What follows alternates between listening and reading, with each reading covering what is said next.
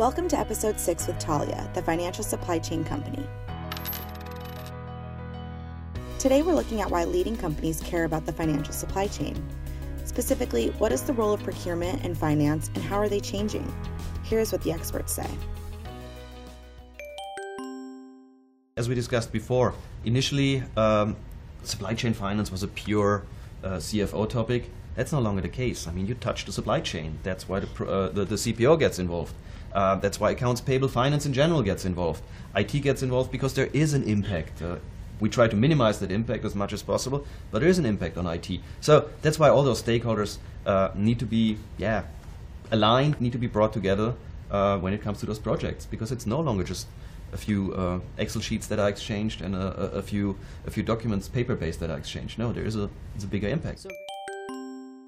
Right, and we're seeing, not a new trend, but more and more end-to-end source-to-pay process ownership. That's been happening for a while.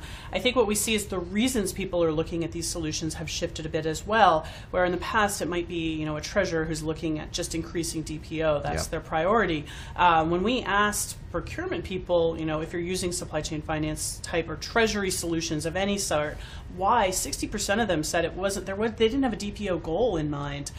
They were looking to support their supply base. That's a different goal, and the treasurer needs to understand that, and we need to come together across finance and procurement and understand these multiple goals and build a solution that supports the goals that we have. And I think going back to the agility, these goals could also change on a dime, right? Some quarters we're cash rich and we want to take the discounts, and other times we want to hold on to our cash and we choose a different tool in the toolbox, right? So having the options there and having the agility and the visibility to make those decisions quickly is really key.